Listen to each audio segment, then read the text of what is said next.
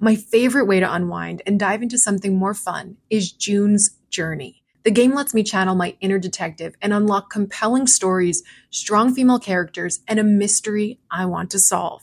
If you like true crime podcasts, it's the perfect game to play along while you listen. The Hidden Object Mystery Game will put your detective skills to the test in the roaring 1920s. You play as June Parker as she tries to solve her sister's murder, and along the way uncovers family secrets. Chat and play with or against other players by joining a detective club. Mystery, danger, romance all await you if you download the game now. I'm on Chapter 4 and wondering how these clues will help me crack the case of who did it and why. June needs your help, detective. Download June's Journey for free today on iOS and Android. If you love Snapped Women Who Murder, you're going to love listening to true crime or mystery titles on Audible. The audio title I'm diving into again is one of my favorites to revisit, Mindhunter by John Douglas and Mark Olshaker.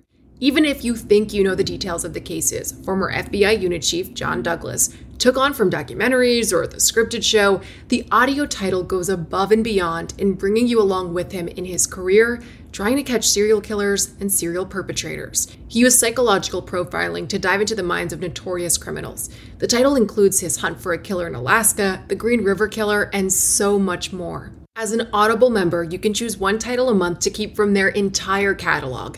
It is the home of storytelling, after all. New members can try Audible free for 30 days. Visit audible.com/snapped or text SNAP to 500-500.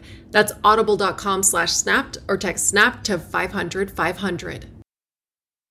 Hi, Snap listeners. We are bringing you a special bonus episode today from Oxygen's hit series, Buried in the Backyard. You can watch full episodes on demand on the free Oxygen app or on Peacock by clicking the link in our description. Enjoy. A successful tech entrepreneur vanishes from a popular Florida beach town. You looking at me? It was extremely unlikely that he would just leave town without an explanation. Everybody's looking for him, and this is weird. Police discover his search for a new life may have taken him down a dark path. He just kind of fell into our gutter punk circle of friends pretty easily. Donald was living the Florida lifestyle. He didn't have a job, but he had a fat bank account. And he would hang out with his kids. And somebody was siphoning off money, over $20,000. Who are these kids? What is the connection? At his house, there was an alarming amount of blood. And an investigation leads detectives to a horrifying discovery. There was a freezer that was used as a coffin. Now we've gone to a homicide investigation.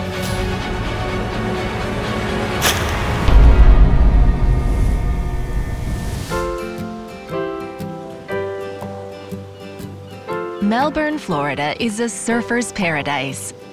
A funky beach town with an active arts community that's shared by college students and cutting-edge tech entrepreneurs. It's at the center of Florida's Space Coast. Brevard County is a mix of towns. You have the tourist area of Cocoa Beach, you have the Kennedy Space Center, and then you have Melbourne, which is right off of the Indian River. I moved to Melbourne because it was low-key. It is a small town, a wonderful place to raise my family, to have my kids and feel safe. You hear all these bad stories about Chicago and New York City. We don't have any of that here.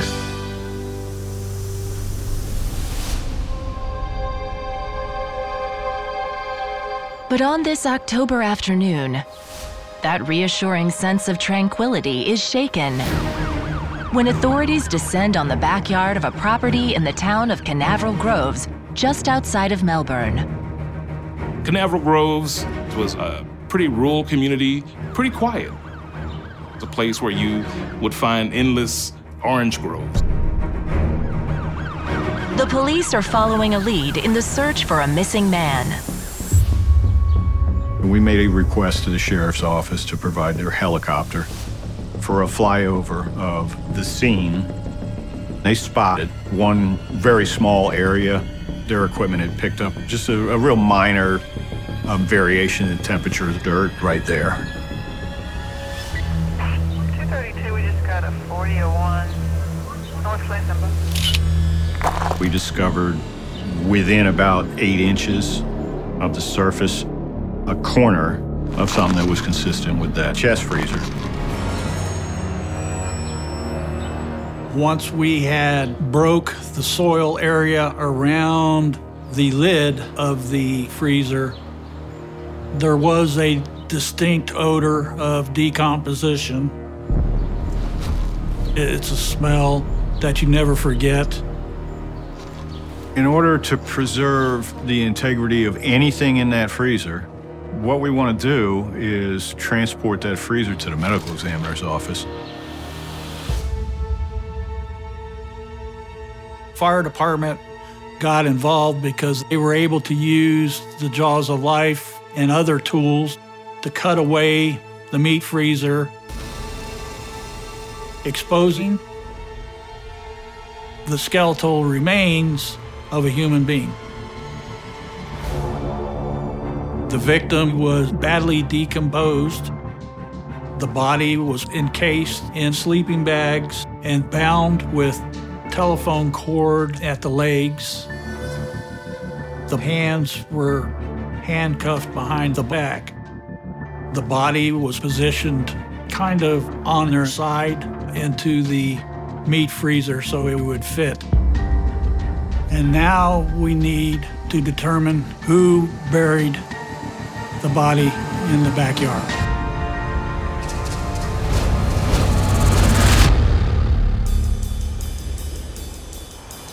In Melbourne, you take people as they are. You're not like, oh, you don't dress right, so you can't hang out with us.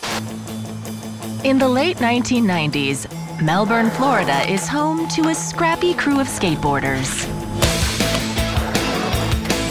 For kids our age, you were usually preppy, a surfer, or a skater.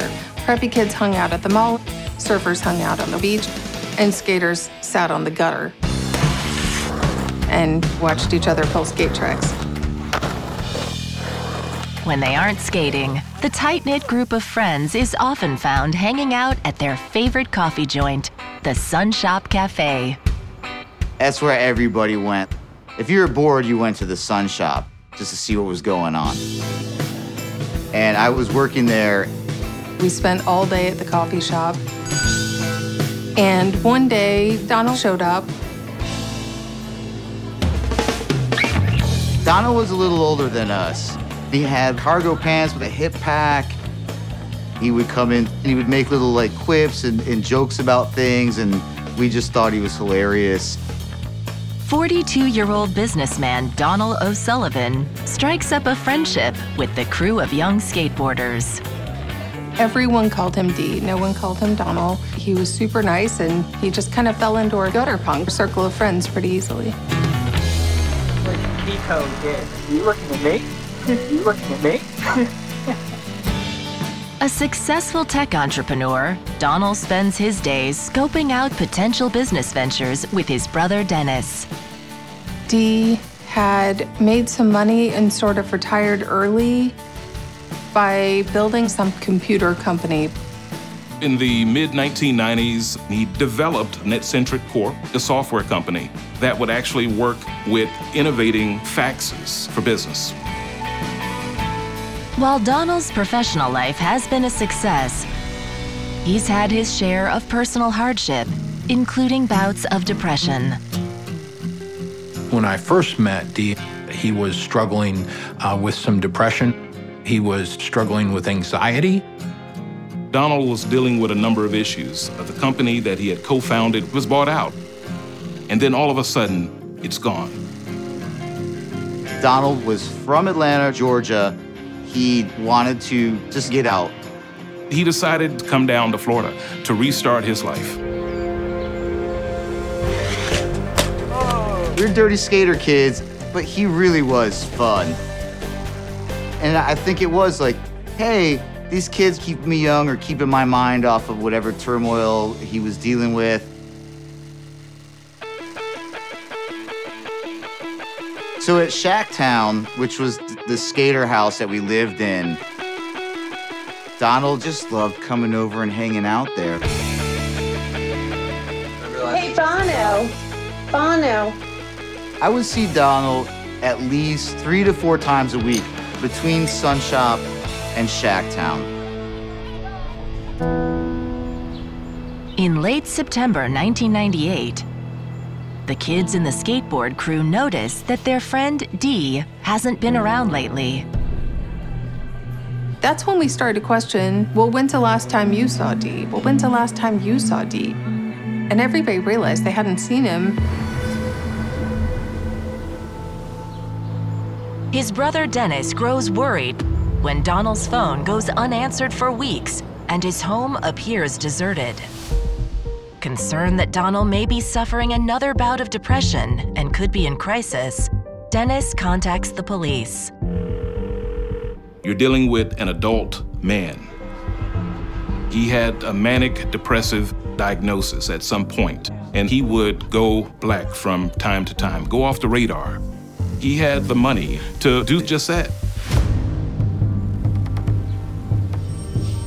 If we have extenuating circumstances like depression or any kind of mental health issues, we check with the local mental health facilities in Melbourne. But if nobody's heard from him for several weeks, we're going to start checking bank records. And officers' concerns grow when they discover substantial unexpected withdrawals from Donald's account. Donald's bank records indicate some suspicious activity. Somebody was siphoning off money over $20,000. Wondering if the unusual withdrawal could be connected to Donald's manic depression, detectives head to the bank to get more information. And what they learn is troubling. The bank employee said that a younger male had been attempting several times to cash checks on Donald O'Sullivan's account. That's something to be very alarmed about. The representative says, we've had someone coming in and saying he's the son of Donald. We weren't comfortable around police. Our interactions with police officers were us getting in trouble.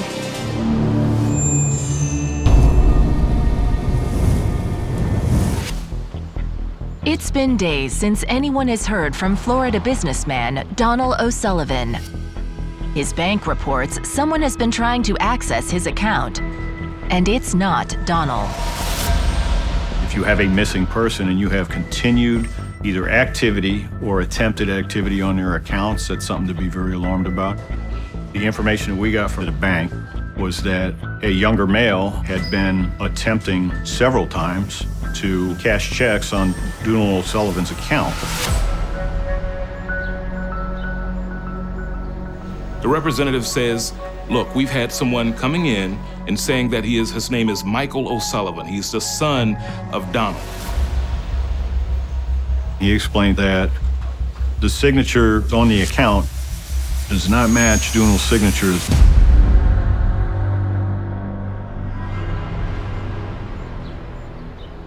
Then police go back to the family and they find out there is no Michael O'Sullivan. There is no son. So whoever's identifying himself as Donald's son is lying about their identity, which worried us. That we have a criminal event involved in this missing person event.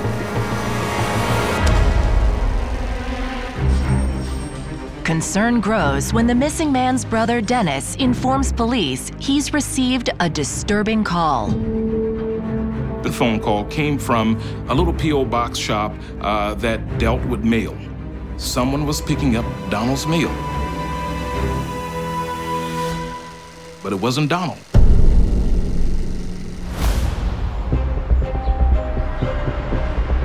The owner of the business had almost daily contacts with Donald, and she was very suspicious of a young man who came in and explained that Donald was out of town and that he would be picking up Donald's mail. The information raises detectives' eyebrows. Who is the young man, and could he be the same person attempting withdrawals from Donald's bank account? When Dennis tells the investigators that his brother Donald has been hanging out with a crew of young skateboarders, they can't ignore the possible connection. Donald was living the Florida lifestyle. He didn't have a job, but he had a fat bank account. And he would hang out with his kids. He's in his early 40s and they're in their 20s. Who are these kids? What is the connection? Is it drugs? Is it something more nefarious? There's a possibility that somebody who presented themselves as Donald's close friend could actually be involved. Police head to the Sun Shop Cafe to question these unlikely friends. We weren't comfortable around police. Our interactions with police officers were us getting in trouble for skating. But I was concerned that because we were skater kids, they were going to ignore all of us and just not pay attention to anything that we had to say. The skaters insist none of them have access to Donald's bank account or his mail. They informed us that it was extremely unlikely to them that he would just leave town without an explanation.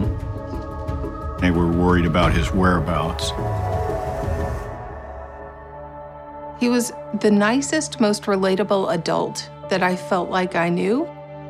He was a grown-up that didn't tell you, you're not doing what you're supposed to, study harder, where's your ambition? He wanted to help you get there. And I was nervous, Dee's missing, and we can't find Dee. You're really starting to worry something was wrong. The detectives can find no apparent connection between the skateboard crew and Donald's disappearance. They learn that Donald owns a house on Lincoln Avenue in Melbourne, so they head there to see if it contains any clues that might lead to him. During our initial scan of the exterior, we found a trash can which had a Quikrete bag in the garbage. Quikrete is a material to make concrete. We noticed there was a number of scratches on the porch itself. Then there were a number of gouge marks on the door. Those were all fresh. It looked like somebody was moving large pieces of furniture or something very heavy.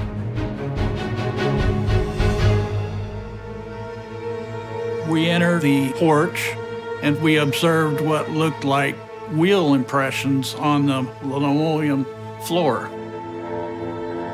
consistent with a dolly going up and coming down the stairs. The damage to the steps and door jamb are puzzling.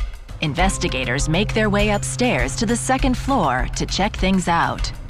As we got up to the second floor, there was a bedroom, and inside of that bedroom, there was a single mattress. Underneath the mattress and on the carpet, there was what appeared to be an alarming amount of blood.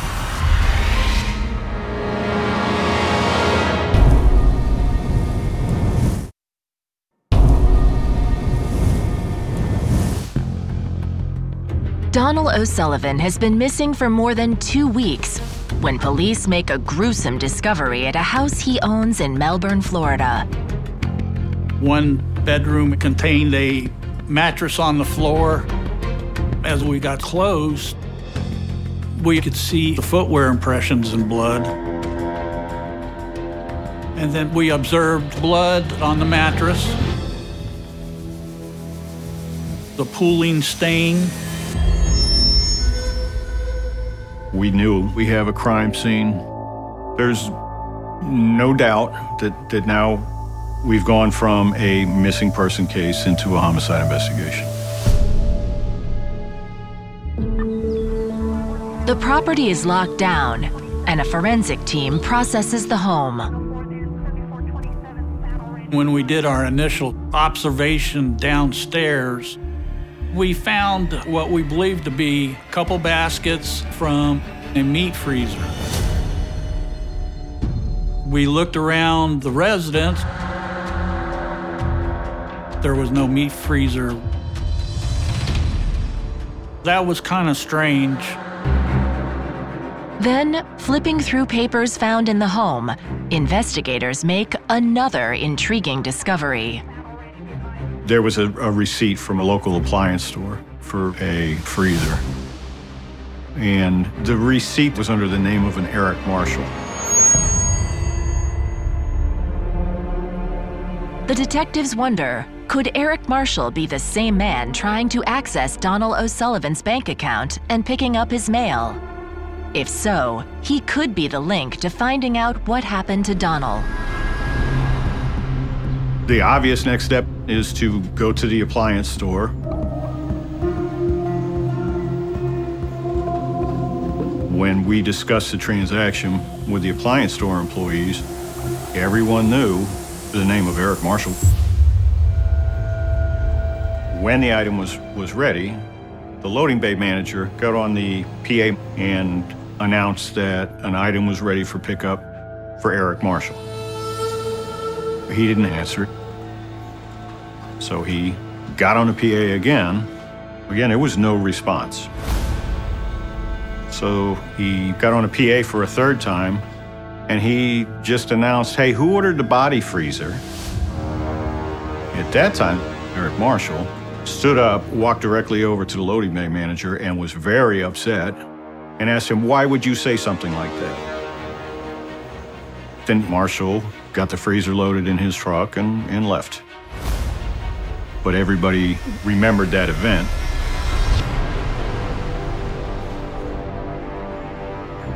But who is Eric Marshall? A search of state records can find no such man.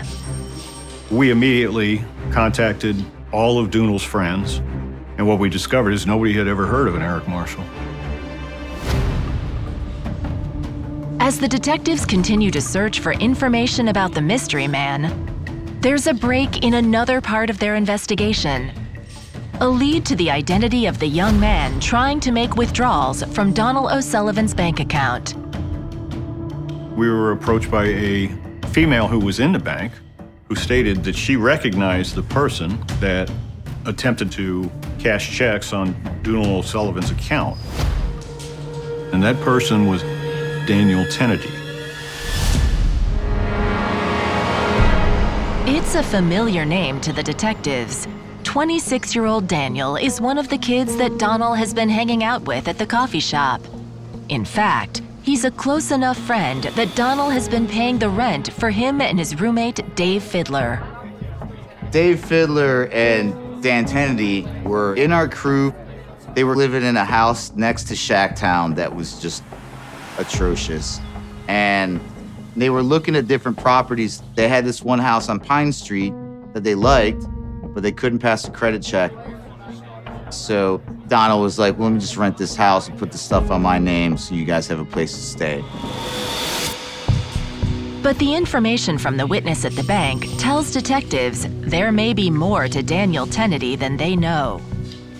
When we inquired as to how she knew him, she stated, "Oh, I rented a piece of property to Daniel Tennedy, and he stole my checks." So at that point, we began looking for Daniel Tennedy. Police head to the house Donald is renting for the skateboarders. Dave Fiddler answered the door, and he explained to us that Daniel Tennedy had just gotten out of prison in the state of New York and didn't know his whereabouts at that time. The background information definitely raises eyebrows. Detectives head back to the station to run a check on Daniel. They learn his presence in Florida is a parole violation from a previous burglary conviction. It doesn't make him a murderer, but it is reason to arrest him. We returned to the property. When Dave answered the door, we asked where Daniel Tennedy was. David Fiddler very clearly stated he had no idea where Daniel Tennedy was. But as the detectives turn to leave, they notice Dave acting very strangely. He even said, "You can come in and look for him if you want." But while he was talking to the officers, he kept pointing to the back of the room.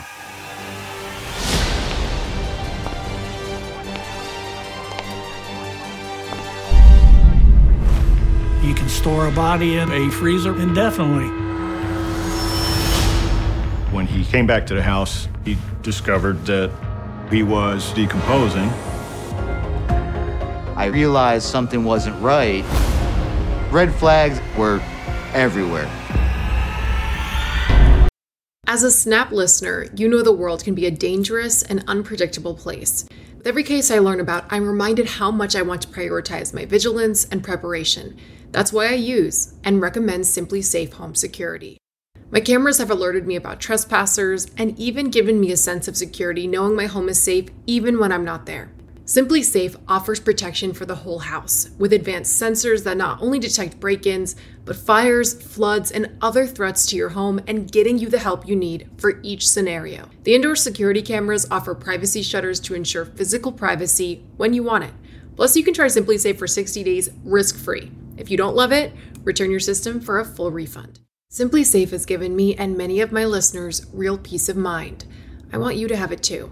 Get 20% off any new SimpliSafe system when you sign up for Fast Protect monitoring. Just visit simplisafe.com/snapped. That's simplisafe.com/snapped. There's no safe like SimpliSafe. Do you ever wonder where all your money went? Like every single time you look at your bank account? Honestly, it's probably all those subscriptions. I felt that way too, until I got Rocket Money. Rocket Money helped me see all the subscriptions I'm paying for, and it was eye-opening. Between streaming services, fitness apps, delivery services, it all adds up so quickly. Rocket Money is a personal finance app that finds and cancels your unwanted subscriptions, monitors your spending, and helps lower your bills. Rocket Money has over 5 million users and has helped save its members an average of $720 a year, with over 500 million in canceled subscriptions. Stop wasting money on things you don't use. Cancel your unwanted subscriptions by going to rocketmoney.com/Wondery. That's rocketmoney.com/Wondery. rocketmoney.com/Wondery.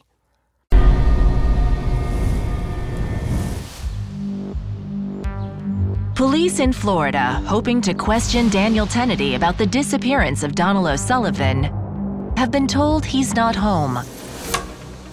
But they notice that his roommate is behaving oddly.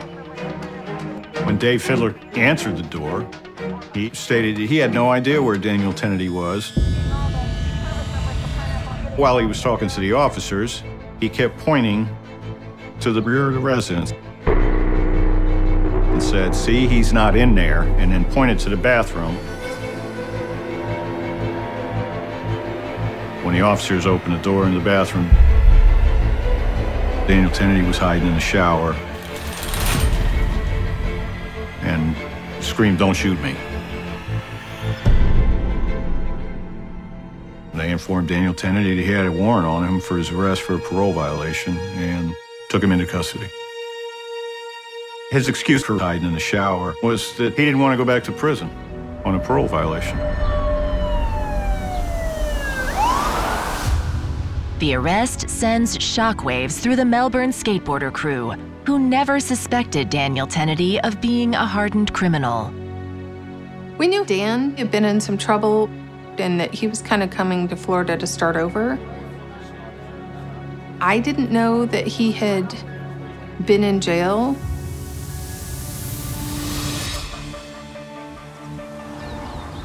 I met Dan in Rochester, New York. He's like a big brother to me when we grew up. When they were teenagers, Dirk's family moved to Florida. Back in New York, Daniel's life took a dark turn when he went to prison for a burglary conviction. After being released, hoping to start over, he looked up his old friend in Florida. One day, he just shows up. I just blown away, like, what are you doing here? Out of prison, parole's done, he's flying clear, cleaning up his game. He was looking for jobs. He was working hard, or so we thought.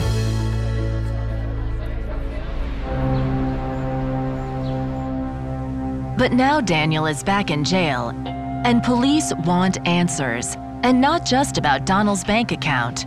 They want to know if he can tell them anything about what happened to Donald, and if he knows Eric Marshall, the man named on a receipt found at Donald's house. We still needed to make sure exactly who was involved in the case, and Eric Marshall was still an unknown to us. We thought that perhaps Eric Marshall is an acquaintance of Daniel Tennedy, but he had no idea who that individual was. As far as his actions at the bank, Daniel claims there was nothing inappropriate about it. He very matter-of-factly informed us that he was doing work for Donald O'Sullivan. That's how he was paid, with checks, and he was trying to cash the checks.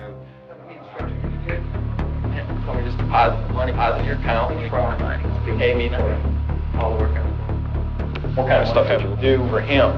No, I just like pick up his mail and drop it off at the house. Where is he right now? I don't know. Detectives find Daniel's answers to be plausible.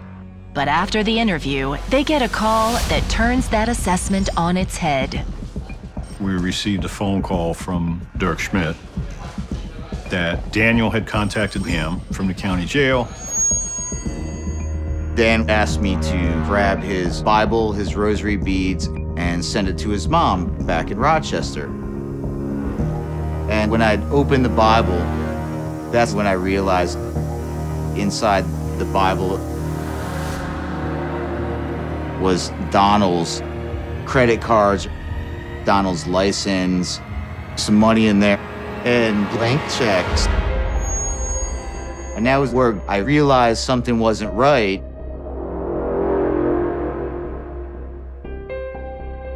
Believing Daniel could be hiding even more secrets, Dirk and Daniel's roommate Dave Fiddler begin searching the house.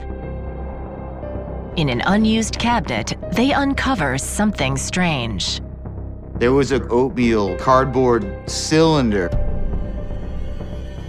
and it had a land deed in it for this property that was up in North Brevard County. I saw Dan's name. Red flags were everywhere. After hearing from Dirk, police pull Daniel Tennedy out of his jail cell for another round of questions. Once again, he has an explanation for everything. He claims that he was holding the property deed for Donald, who purchased the land for a business venture. And so this deed was to a place that's vacant. It's rural. There's nothing there. So it makes you wonder, why would he purchase land in Canaveral Groves? But it's something else about the deed that really gets the investigators' attention. The deed had David Fiddler's name on it. Then his name was crossed out, and there was a name to transfer the property to a Daniel Trinity. The detectives note that the name Trinity is suspiciously close to Daniel's last name, Tennedy. Now they want to know why his roommate Dave Fiddler's name is also on the document. Is he hiding something from them? Like, why was this deed here? It just didn't even make sense.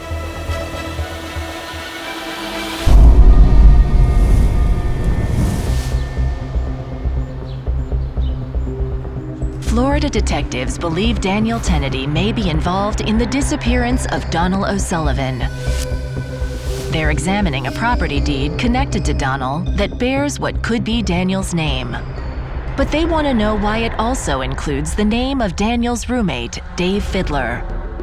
Police investigate this deed, and they find out that the money used to purchase the property actually came from Donald. $2,000 in cash, $4,000 written out in checks.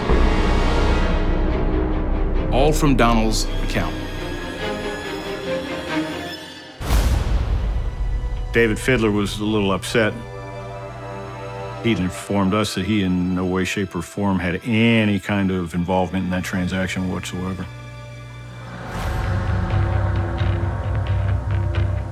Dave tells police Daniel put his name on the deed without asking, to avoid any issues that might arise from a background check.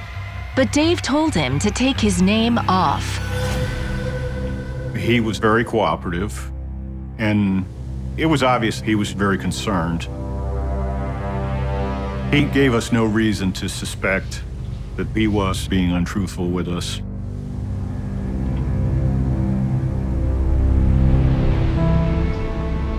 As days pass, the dread felt by Donald's family and friends only increases.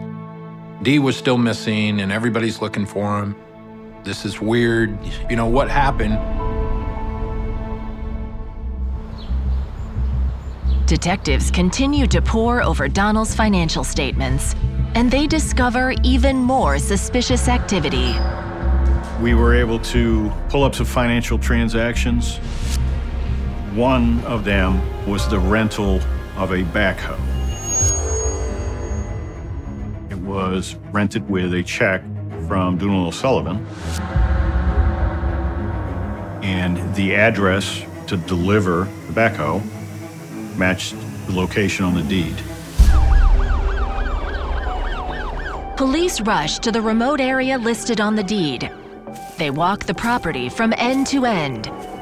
We wanted to see if they could spot anything that was unusual or disturbing.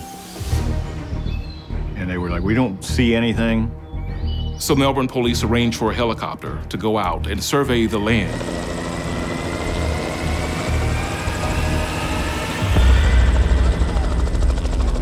And they said there's one very small area in the sand. You might want to take a look at that.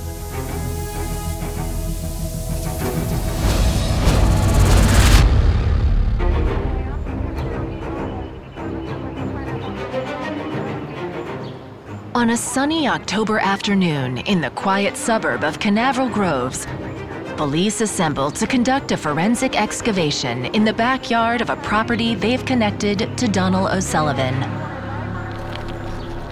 We discovered within about 8 inches of the surface a corner of something. And our crime scene people basically do an excavation of a 10 by 10 area. And within just a few minutes, they discovered a freezer.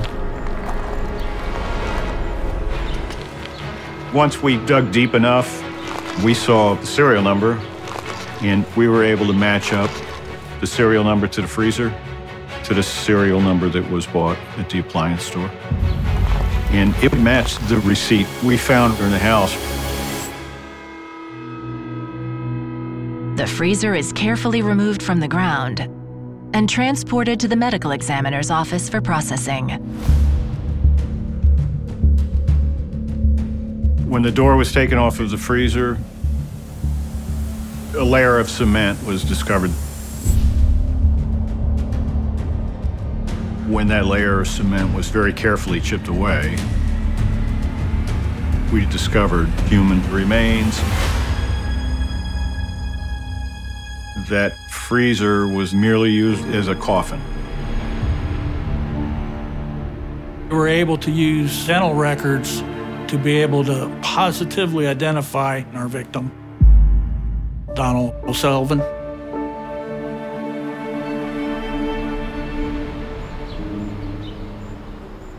For the skater crew, the news of Donald's murder is devastating. I remember a police officer just coming up to me and being like, "We found the body."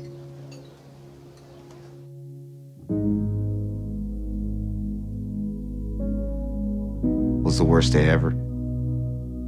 When Dee died, it was like, not just did someone die, but an important person was really lost here.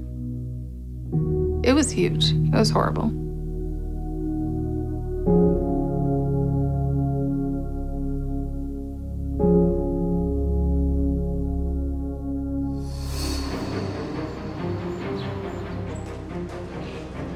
Though investigators have a direct connection between Daniel Tennedy and the property where they unearthed the freezer, they still are unable to locate the mysterious Eric Marshall, who signed for the appliance. We still had no idea who this Eric Marshall person was. We got to make sure that we're not dealing with two people We sent some investigators back to the appliance store where the freezer was bought. They had a photo lineup. In that lineup was a mug photo of Daniel Tennedy.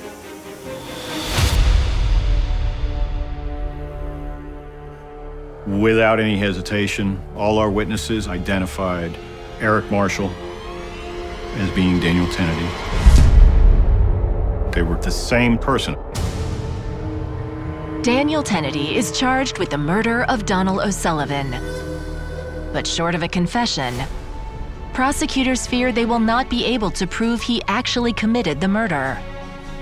Daniel isn't talking, but luckily for investigators, his fellow inmates are. This was big news in Brevard County, and even it reached the Brevard County Jail where Dan was being housed. Dan told some of the inmates, that story that you're seeing on the TV, I'm the one who killed him. I'm the one who buried him in the backyard. We needed to determine if this was reliable information. So Daniel Tennedy to be indicted in the state of Florida for the murder of Donald O'Sullivan.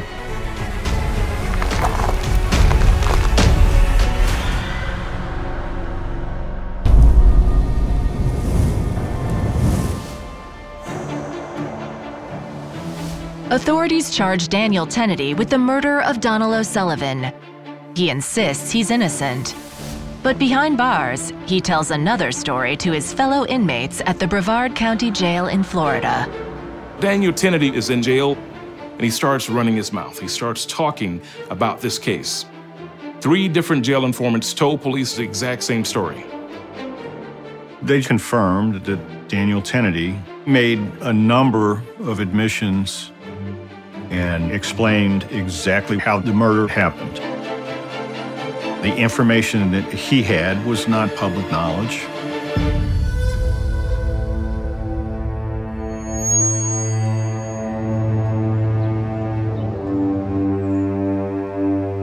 Dan had been forging checks from Donald's account, and at one point, Donald found out. When Donald confronted Daniel about that, then a scuffle ensued, and Daniel killed Donald.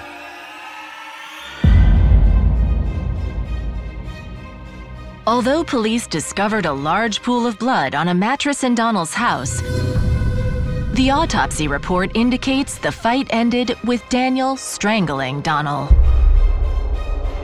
They were able to determine that damage to the lower neck and the hyoid bone was present.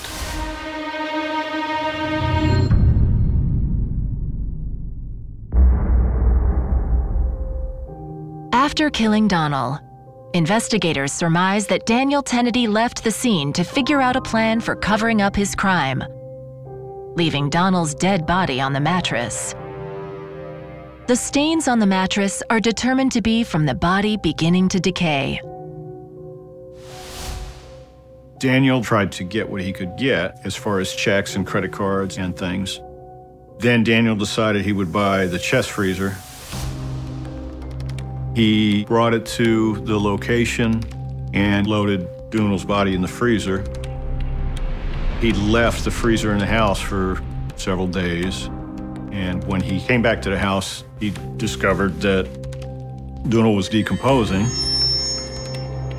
We always wondered why he just did not plug the meat freezer in. I mean, the common person would just plug it in, use the meat freezer. You can store a body in there indefinitely. Daniel then brought the freezer back downstairs. Couldn't control the freezer. It tumbled down the stairs, causing all the damage.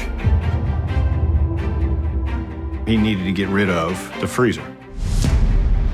That's when he devised the plan of obtaining the property up in Canaveral Groves and renting the backhoe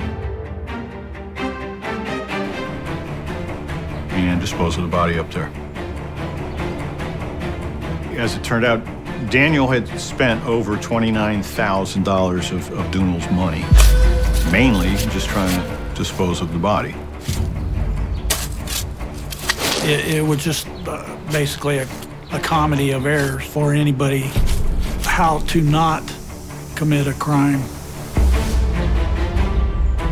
When confronted with the overwhelming evidence against him, Daniel Tennedy decides he has no options left. Look, the man was my friend. It was an accident. After it happened, I panicked and I was afraid. Daniel Kennedy pled guilty and was sentenced to a 40-year prison term for the murder of Donald O'Sullivan.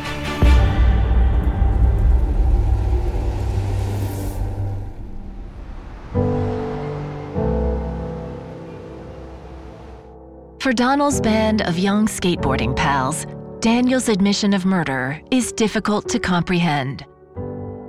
You never think somebody's gonna kill somebody else in your crew, ever.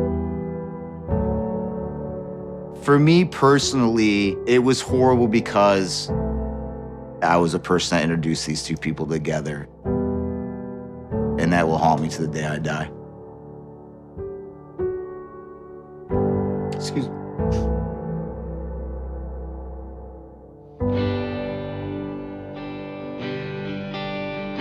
Donald was a good soul, and his removal from this world in such a wicked way was a shame, because the world was a better place for Dee being in it. I don't know what better legacy there could be than have people who knew you just say, you're the best kind of person. I think that's what he would have wanted.